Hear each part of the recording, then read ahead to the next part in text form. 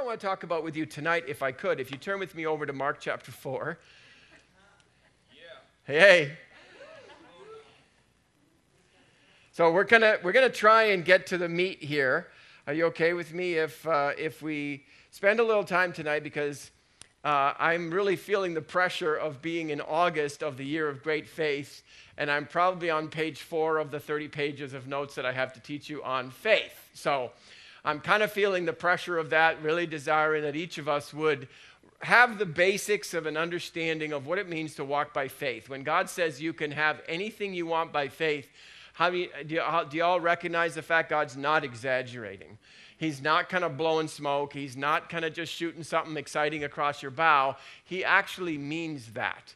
Because I think we're coming into a time where he's really needing Christians to begin to step into leadership positions, not only locally and regionally, but also in a much more global way. Which means that our minds have to really get used to the transformation of what God is trying to do with us.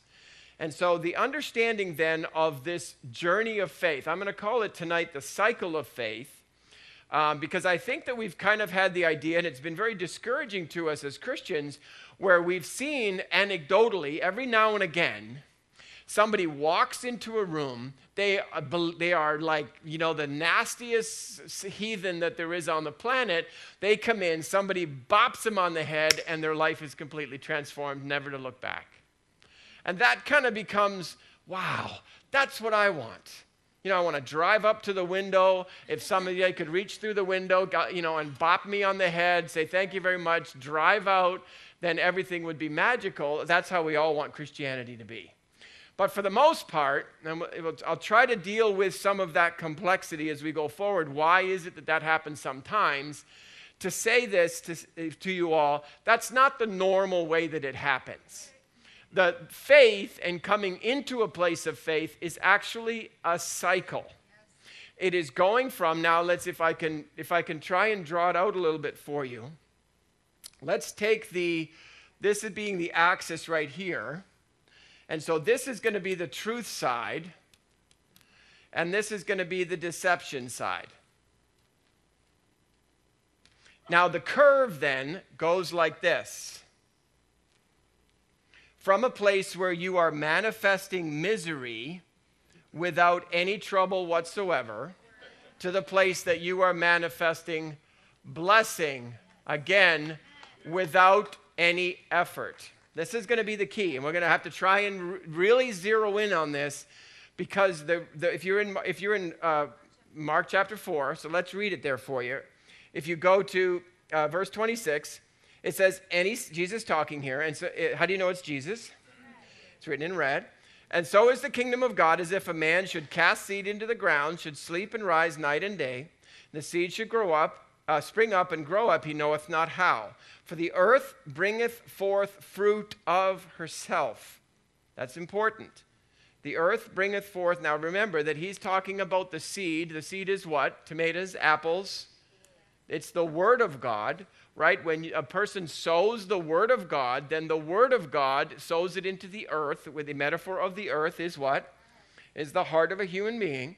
The earth bringeth forth fruit of itself, which means your heart, possessive of the word of God, bringing it into full manifestation, then it will bring forth fruit of itself. That word of itself is the word automazio. Does anybody recognize that word, right? That word automazio is where we get the word automatically from. And so we recognize then that just like I am manifesting misery without any trouble whatsoever, all I got to do to manifest misery is what? Wake up in the morning, right? Now we would say that's almost humorous, but it's actually how this is working, right? When you understand the workings of faith, when we believe in a constant flow of misery and poverty and shortage and tragedy and trauma and all these type of things, we just say, life is pain. Nietzsche will help you with all of that stuff. If you believe that, foolish enough to study all that and agree with Nietzsche and all of these guys, then you are going to begin to put your faith behind that thing, and faith don't care whether it gives you misery or blessing. Beloved, I've said before you, blessing and cursing, life and death. Here's a clue. Yeah. Choose life, right? Choose the good stuff, but you don't have to. Choose misery if you like. Study after, All of these type of things are the problem, but the key of faith is that faith manifests whatever it is that you have chosen to believe. Now you say, I didn't choose to believe. Well, technically you didn't choose to believe, but you're responsible for the believing that you have. So now that you've sat here and I've told you you can have what you say and you can have what you want and you can have what you believe, now you are responsible. Don't get to go to heaven and go, Dad, I didn't know, I did not. He'll take you back to the video. See here, right here, where Ian told you this, right? So it's the responsibility that comes with it. It's a great responsibility, right? You know, you don't have to drive a car. It's dangerous sometimes, but there's a great reward that comes for driving a car, but you have to be responsible with it. Same thing what we're dealing with now. And so what we're going to try and talk about then is this cycle. And how does the cycle work? Particularly, we're going to try and do it sort of in the slow-mo, if I could. Realize that everybody comes into the faith journey down here. Why is that? Well, the Bible tells you something very specific about the devil. Do you know, now it's not that he wears a red suit or he's got a pitchfork. Does everybody know what he's a father? Do you know what he's the father of? Something very serious, very specific. How many things that the devil says are actually true? Listen, no. Careful. Luke chapter 4, people. Right? The devil actually sometimes says things that have a hint of truth in them. The problem is, he doesn't stop there. He'll turn even a hint of truth into a big fat lie. Right. How many of you have been doing that? Yes. You know, if you cast yourself off, the angels, or you dash your foot against this, there's a whole bunch of things that the devil is saying there that sort of sound like they're true. The only problem is, they just got a hint of not true. Right? If I had a cup of coffee here, Amy, if I had a cup of coffee, I'd just spit in it one time. Would you drink it? Right? Like, okay, forget it, you. Let's go to somebody who's a little skivvied, right? Tina, you would not drink it. Why? Because a great cup of coffee with me spitting in it one time is now a terrible cup of coffee, right? That's just gross. Well, that's what he does. And you have to be careful of that, even if you were what we would call a good person. Yeah. You grew up in church. You're trying to be kind. You've been trying to be a loving person. You've been a good person all your life. It doesn't matter. The devil is still going to get you to start your journey all the way down here like this. Why is he going to do that? Because he wants everybody living in misery. He wants everybody to be living based on his deceptions.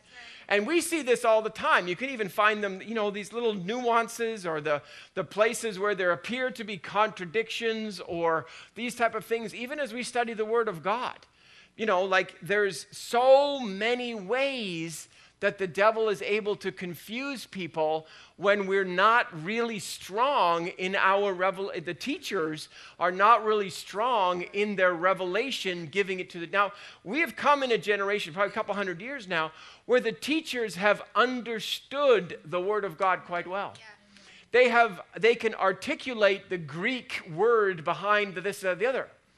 But can I tell you something? You cannot explain something to somebody with life in it unless you believe already what you are teaching. Yeah. What's going to happen is that it is through the process of believing that you really come to the place of understanding in such a way that you can teach it to somebody else. I remember when we first started teaching these things 10 or 15 years ago, there was a lot of work that we had to do with how do you connect all the dots with this teaching. If you're not walking down the road, if you want to debate things intellectually with me, which a lot of people wanted to do, if you want to debate the things intellectually, then we're really not going to be able to get very far.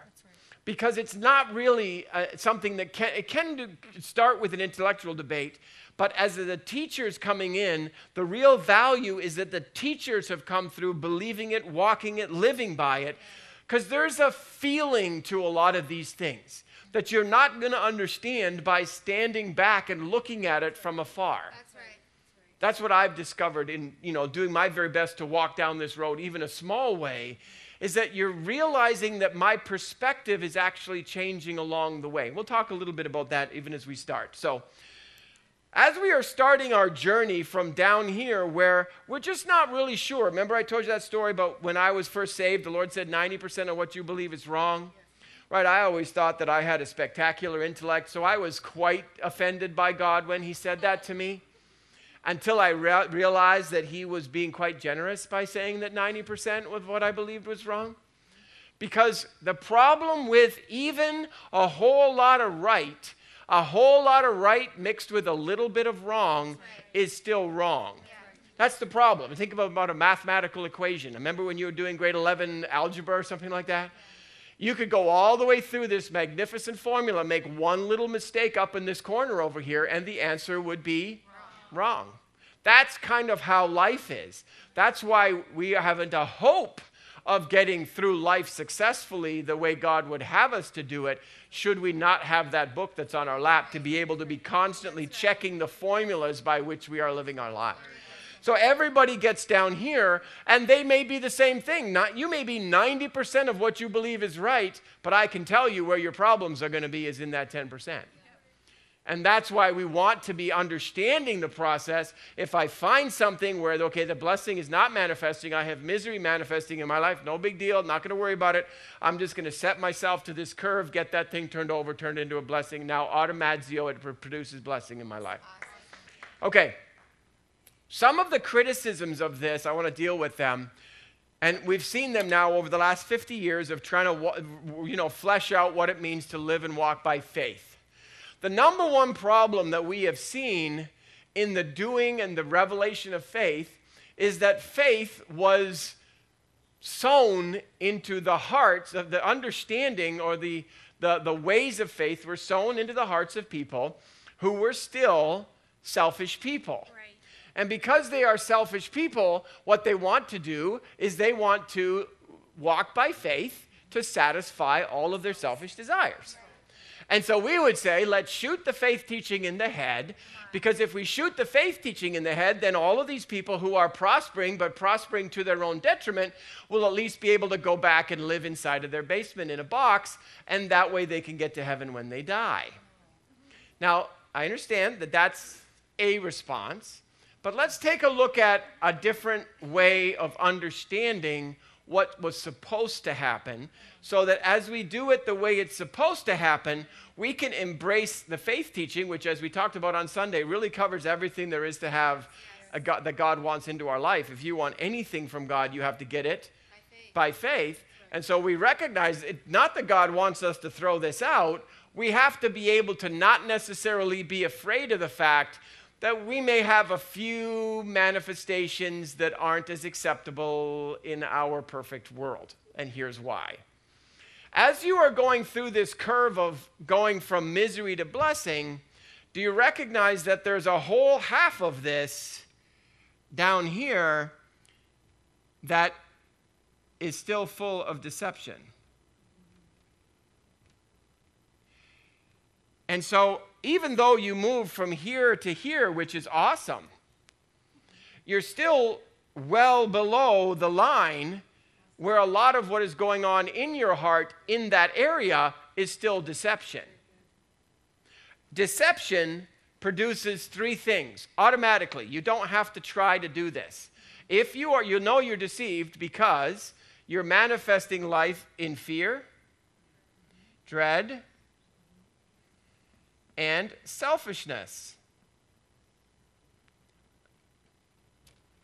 So it's not a surprise that in the early years of, or the early season of trying to live by faith, that revelation of faith still going through a fear, dread, and selfishness heart, because these are the motivators. What makes you get up in the morning? What makes you make the decisions that you're making? You're still being driven by the deceptions. And we shouldn't be, that's why I don't call them sins. We make these sins like, oh, they're such a bad thing. Thank goodness I'm not a sinner anymore. Sin just means you don't do it the way God would do it. Yeah. So if you are deceived, you're not going to do it the way somebody who's not deceived is going to do it. Therefore, okay? We don't have to measure on this. This is what the problem has been. So you go, sinner, sinner, sinner. That's what we've majored on in the kingdom. We ought to be going like sinner. Now, I'm not a sinner in the sense before God. I have the blood of Jesus. I can go into God as if I have never committed any sins, because those things are totally paid for. But it's not like I'm going in there saying to God, hey, God, I'm not a sinner. I'm going into God saying, hey, God, why did I do that? That's right. And why do I still feel like doing it? Why do I feel like punching my neighbor in the head? I'm a loving person, but I still feel... Why? I'm not going in here because God's going to judge me or shoot me or let a thunderbolt come at me. No, but nor am I going in there saying, I know you think I'm great, but I kind of know that I still got some stuff. Yeah. You're the answer to my stuff. Yeah. This is the place of the kingdom where when we step into this and we religify all of these things, yes, I believe God loves me the way that I am, but I'd like to get better. I'd like to get stronger. I got a destiny I'm trying to fulfill. I got a couple impossibles that I'm trying to overcome. So I recognize that the very nature of those things going on in my life is because I still got some of this. Because Jesus came here and he saw a body of water and I need a bridge. He goes, let's walk. And so realizing then that it's going to be okay for us and we should be all right with ourselves as we are trying to get through this curve on any particular revelation. And that's as important. Yes. Every time you get a revelation or you hear something from the pulpit or from your Bible or from a teaching or whatever, and you would say, boy, that promise is something that I would like. I like healing, I'd like prosperity, I'd like relationships, I'd like eternity, I'd like wholeness, I'd like peace, I'd like joy, I'd like whatever. Go on and on for all the thousands of promises that God has given us that we could have totally perfect, awesome lives all the time, forever, through our generations. When I hear one of those things that is something that I want, I have to go through this curve to get it. The reason that I want it is because I don't have it. If I had it already, I'd go, oh, Pastor Ian, can we move on to the next teaching, please? The reason that we want those blessings, we hear those things and our heart pulls us towards them is because our heart knows, one, we should have them. We are children of God. Our hearts know that. But we also know, not seeing a whole lot of that manifesting automazzio in my life, so let's stay in the game. And so we recognize that in all 1,000 places of my life that God wants me to go from deception to truth, I'm going to go through this same curve. I can be at this place on the curve on one revelation. I could be here on another. I could be here on another. I could be here on another. And there could be a whole bunch of other ones that I don't even know I need yet because nobody's told me. And that's okay. And we got to create an environment where there isn't anybody standing. That's why I tell people all the time, I got stuff going through right now. I got a couple impossible walls that I'm trying to defeat. I'm the pastor. But we can't create this hierarchy that says the people, the leaders are those people who have gone through the curve and now they're perfect and can walk on water. That's where we get into all the problems. Then you can't identify with me. There's no relationship because they go, oh, Pastor Ian, you're so awesome. Well, I am awesome, but I'm not as awesome as you think I am. And we've all got to be okay with that. Yes. We've all got to be all right with the fact that Jesus he was the perfect example for all of us.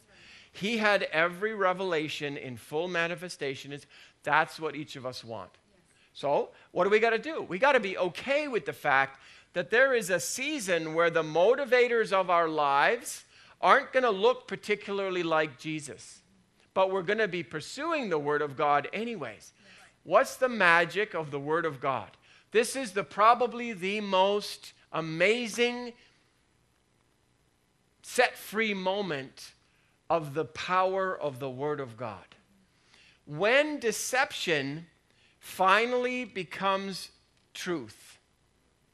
You're still not done. There's a ways to go. We'll discover what all of those things are as we go. But what happens is the motivators, as you go into the truth side of things, the motivators of your life switch from fear to faith, from dread to hope, from selfishness to love. I'm not trying to be a loving person. I'm not trying to get rid of my fear, as it were. You can't get rid of fear. If you are deceived, if a person has a deception, that I'm going to die young. I could tell you, go to see 100 doctors. I don't care. You're going to live afraid. You're going to hear what the doctor says. No matter what the doctor says is going to make you afraid, simply because the motivator of your life is deception. If I really do believe, like I don't think most people in North America believe this, but evidently, when we leave this life, we go to a better one. I don't know if you've heard that one or not, but most people don't act like that in our culture. Most people are terrified of their eternity. We can tell because they're afraid to die. They're afraid to go through the curve. They're afraid to deal with these type of things. And that fear is based on a lack of revelation that this life is just like the life of a baby in the womb gets to come out here. When we leave this womb experience, we are going to the real life, which is the life that we're going to live throughout eternity. Most people, because we have not understood how to go through this curve and really believe in our eternity, we're still down here. We have the information that we're going to live throughout eternity with God in heaven, mansions and all that stuff. That's in our head, but we're still doing it on the fear side of the curve, which is not giving us any blessing whatsoever. It's making us, now the more we hear, actually, the more it makes us afraid. It's like when you take a look at, people have asked me, why don't you teach on the end times? Because end time teaching makes people afraid. Because they still think God's going to judge them. And if God's coming and he's coming as a judge, I teach it and they quake in their boots. Instead of we have to learn this first. We learn this and get out of the curve. We learn about our eternity. Learn that our eternity is, God is going to judge me. He absolutely is going to judge me, but he's going to judge me awesome. He's going to say, well done, good and faithful servant. That's his judgment of me. But maybe you've heard that, but maybe you don't believe that. Maybe you still remember those nasty things that you did, way back in the corner in the dark. And you think God is still going to get you for that. That's a belief system. And so your end time teaching, even though it's a good teaching, it's the truth. It's God speaking. It's God speaking to a deceived heart. And that deceived heart is still going to be reacting to everything and motivated by all of these bad. Now what we're doing is we're going through this curve. I don't have to make somebody, what I need you to do is stop being so selfish and turn into a loving person. Amen. You may go. Dismiss. I don't have to do that anymore because that's not my job. That's the job of the Word of God to do that. If you take a look at the New Testament, what is grace? Grace is simply this magical work of the Word of God in the heart of a human being that turns us from pagans into believers by itself. Simply because now I'm not motivated by these things, simply because the root of these things, which is deception, isn't in there anymore. I don't believe it anymore. So now I don't worry about it. I'm just not afraid. I'm not trying to not be afraid. I'm just not afraid. Now we do have a little bit of an issue that we have to be aware of in this transition. And that is right here. This is, I call, head to wind. If you understand that terminology, when I was a young person, I used to race sailboats, another one of those things that I probably have to give account for in my idleness. But see, that's one of those things, I'm dreaming to go back to that world, so. Anyways. I don't know if you know about the way sailboats work at all, but sailboats cannot head straight into the wind. If the wind is coming from Pastor Tina, let's say, she is the wind, then if I'm going to sail, I've got to sail 15 degrees off this way, or I've got to sail 15 degrees off this way. That sail creates like a wind foil, like the way an airplane wing works. As it creates that foil is what pushes the boat forward, okay? Sandy, can we... As we are doing this thing, like if I wanted now to drive my boat towards Alex, who is now going to become the wind, if I have to do that, I've got to head now this way on what's called the port tack, and then I got to flip my boat over this way and drive this way for a while. I got to flip it back this way and go this way, and flip it back this way and go this way. As we are transitioning from a port tack to a starboard tack, we have to do this thing called go head to wind. When a boat goes head to wind, there's no power on the boat whatsoever.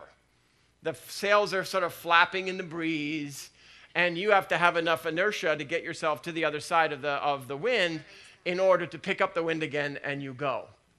This is exactly the situation that many people experience in the kingdom as they're going along this way, when the motivators of their lives are shifting from fear, dread, and selfishness, which they are used to, right? The reason most people get up at 6 o'clock in the morning and go and fight the wolf all day long is because they're motivated by fear, dread, and selfishness.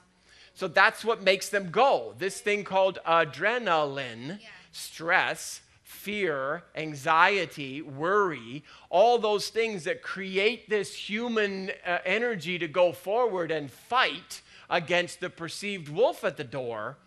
That's what makes most people go. That's why 90% of the diseases that we experience in our lives are stress. And people say, I'm not stressed.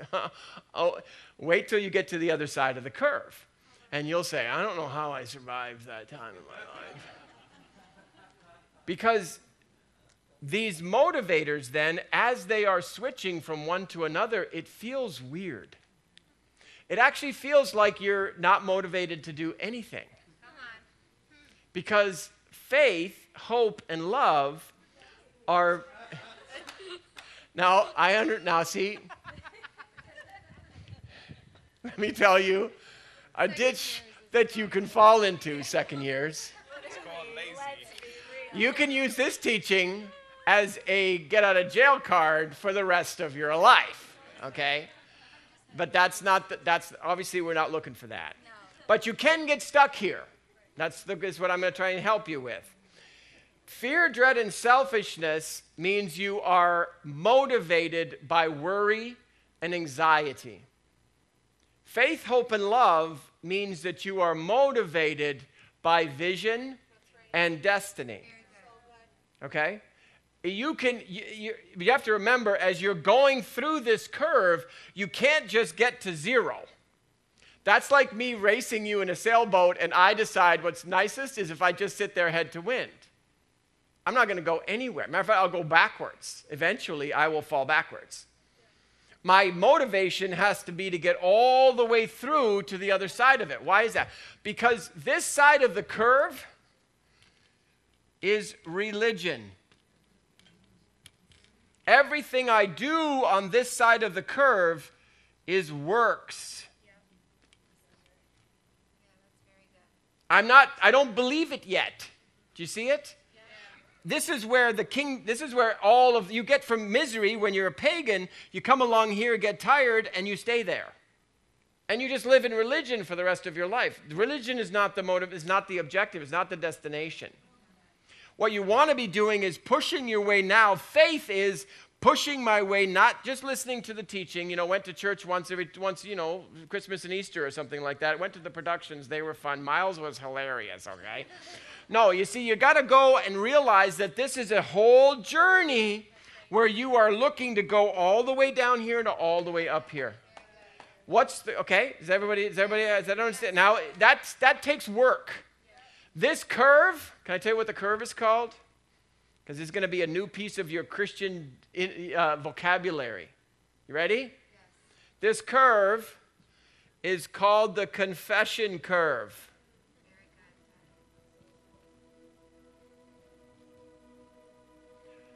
Your confession gets you all the way from here, misery, all the way up to here in blessing. Your confession is very different here. You're saying the same stuff, but you don't feel it the same way. That's right. And you just come out of a CAT scanner and your doctor's yelling at you and they're pumping your body with all kinds of stuff that your body should not have in it. And you say, I'm healed, I'm healed, I'm healed, I'm healed, I'm healed, I'm healed, I'm healed. You have to say that because you're on the confession curve. Because I got to get from misery over here to blessing. But I'll tell you something, saying I'm healed down here and saying I'm healed up here is completely different. Do you all recognize that it's completely different? Yes. That is the confession curve. As you go along here, turn to Romans chapter 4. Am I done? 24 seconds from now? Yes, I am. Romans chapter 4. Now you know where we are. We are in the Abraham first guy to do something amazingly awesome by faith. Verse 18 says, Abraham was like God, bringing life to dead things by what? Calling those things which be not as though they already, I put that in there, are. Abraham, just like God, bringing life to dead things. How? By calling those things, that be not as though they are. Okay, go to Joshua chapter 1, verse 6. Be strong and very courageous.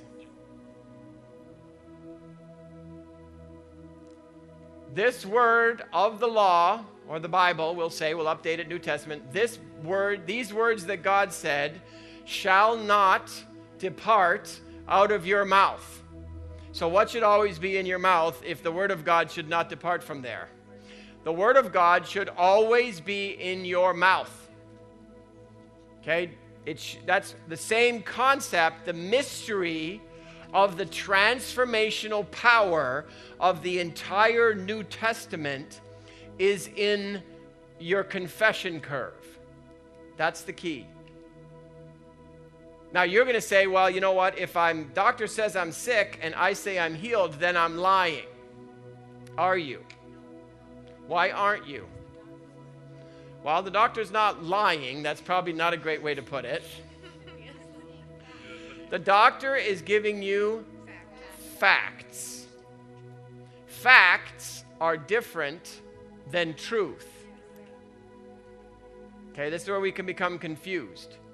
Facts in your life are based on what you believe is the truth, even if the truth that within you is actually darkness. So you are having facts, each one of us are having facts manifested in our lives because we as divine beings have chosen them to be true, even though they may not be actually true. So when I am saying something that God says, that I am by his stripes I'm healed, I'm actually speaking the truth, even though it is contrary to the fact that is going on in my life right now. A fact that is based upon, if it disagrees with God, a fact that is based upon something that I believe that God does not believe, which makes it a deception. As we are going through now from one side of this curve to the other side of this curve, our confession, the things that we are saying as we are living our lives, is the single most important discipline that you have to learn. You have to be able to face a contrary situation where you may be believing for finances and you may be believing that you'll always have more than enough, and you look in your wallet and it would appear to you that you don't have more than enough.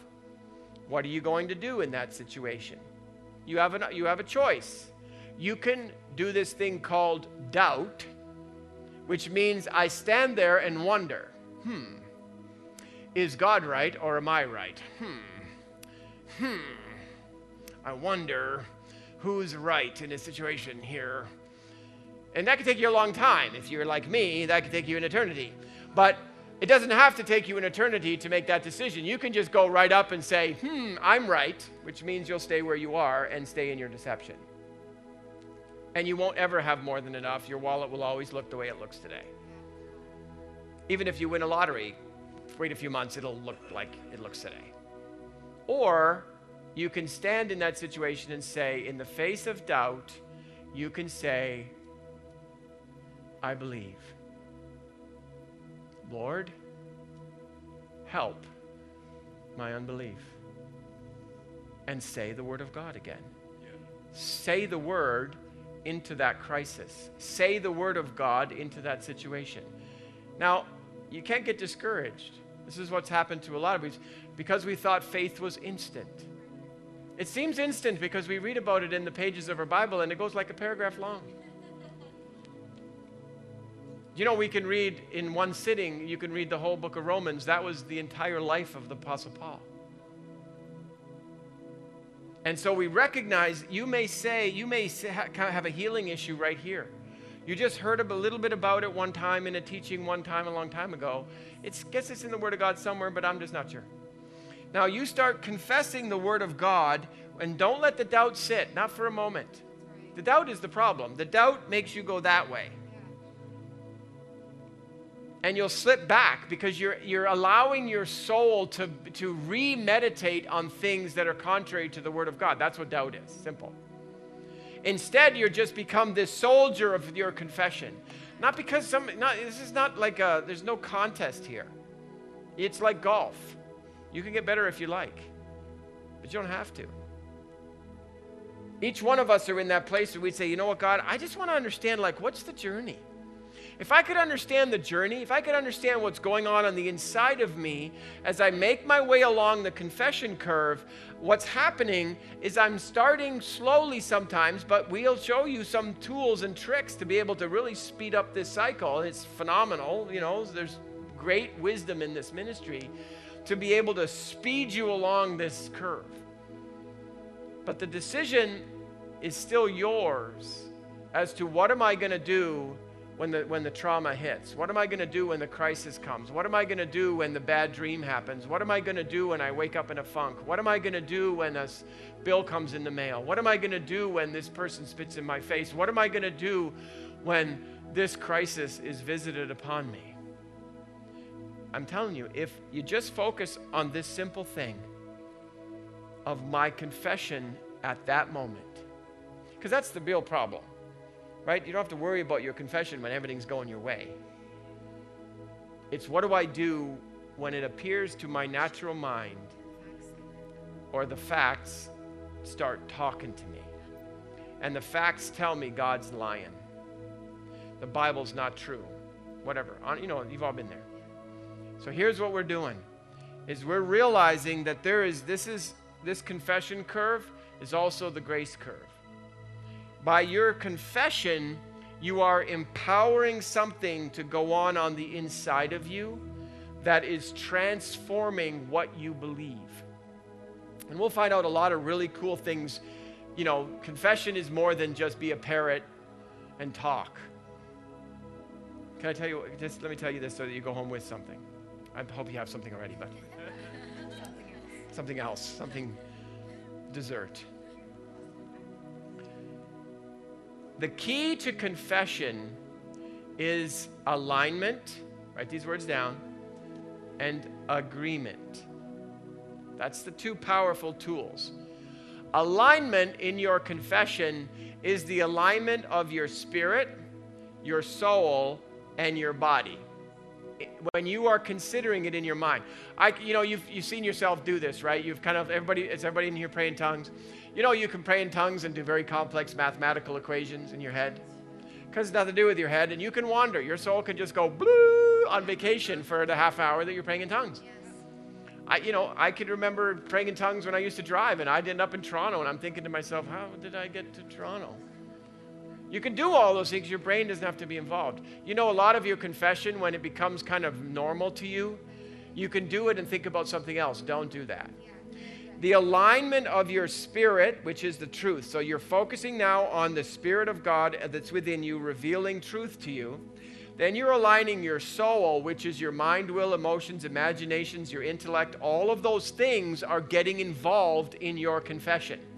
The more emotionally excited and intellectually stimulated you are by what you are saying, the faster you're going to move through this curve. Why? Because you believe you more than you believe anybody else. The second thing is agreement. Okay? If you really need something down here, and you don't have it, and you know you're here, which is okay to be here. I'm here in some spots. I'm not even on this chart in some spots. But if I recognize that I am here, I can come into agreement with somebody. Where's my pen? Who's here?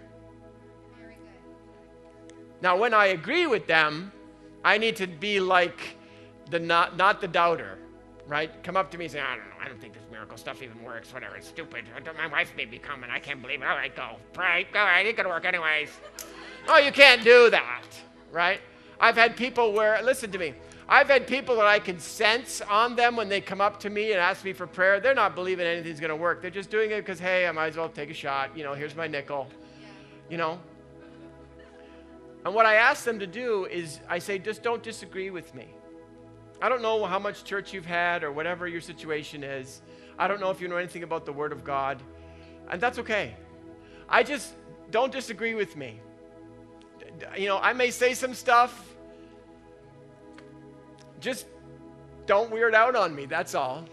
And I tell them, oftentimes I'll say to them, I says, you know, if they, let's say this, I remember this one person, he had some kind of poison that was going on in his body, you know, all this kind of stuff. And I said, you know that commercial with the little foam, you know, the bathroom cleaner and the little scrubbing bubbles? You remember those? I said, could you imagine that I spray a whole bunch of scrubbing bubbles into your veins? And these little scrubby things are going around scrubbing your blood and scrubbing all of the inside of your body. Can you imagine that? He goes, yeah, it's gonna, you know, I said, stay right there. And just run that loop of that thing around and around and around and around in your soul. Doesn't matter what I say. Don't even worry about what I'm saying right now. All I need you to do is just don't ground the circuit. Just don't turn the wires backwards and start getting weirded out because I'm praying for you and I got really bad breath and it's really obnoxious. And just don't do that. Just stay in agreement while we pray. And so what am I doing? I'm aligning myself, spirit, soul, and body. And then if I feel like I'm in agreement with somebody, I'm allowing myself to remain in agreement with that person who may know some things that I don't know because they've made it all the way along that curve. And I tell you something, there's a lot to learn internally. There's a lot of reality that transforms on the inside of somebody. It's not just, oh, you know something that I don't know. It's not like that. There's like, it's what I believe Jesus was talking about in John chapter 3. If we expand it to his true meaning, he's saying you're going to see things born again, which means you've come into a new belief system about something, is like the whole world becomes a brand new world to you. Every time you get a new revelation, the world becomes a brand new place. And so because it's a brand new place, you can see and observe and understand and perceive things that you could never have perceived from down here. The world down here is just gray and flat. As you come through this curve, and so people are going to be praying things, are going to know things, are going to hear things, are going to establish things, they're going to do all of that. And all your job is to do is say, Lord, I know this is mine. I know it's my possession. I'm healed, I'm healed, I'm healed, I'm healed. I'm scrubbing bubbles, scrubbing bubbles, scrubbing bubbles. And so when you're making your, even when people would say, okay, say I'm healed. I can't. Say I'm healed. No, I can't. I'm not healed. I feel the, say you're, just do it. Just come and align yourself into agreement with that thing. Has this helped you at all tonight? As we're going along this. So say this with me. Say, Jesus, I have decided to follow Jesus. And I know, because I have decided to follow God, what I have already decided to do is walk by faith. I've already decided that I am a believer. I've already decided that my life's journey is to walk in all the promises that the Bible has for me. I've already decided that I am going to pursue God and the destiny that he has for me. That means I need to understand how faith works, how to go from misery to blessing. Holy Spirit, I know you're the helper. You're the come alongsider. You're the uplifter. Your job is to guide me into the truth. So I declare today, I am your humble servant. I know you're smarter than me. You see better than me. You know me even better than I know myself. So Holy Spirit, I'm releasing myself into your hands. Guide me every moment of every day. As I sleep, as I'm awake, show me how faith works. Reveal to me, let me perceive faith in action in my life and in the lives of people all around me. As I watch their faith manifest for good or bad in their lives. I know that will help me to understand this is really how the world works. This is really the key to the rest of my life. In Jesus' name.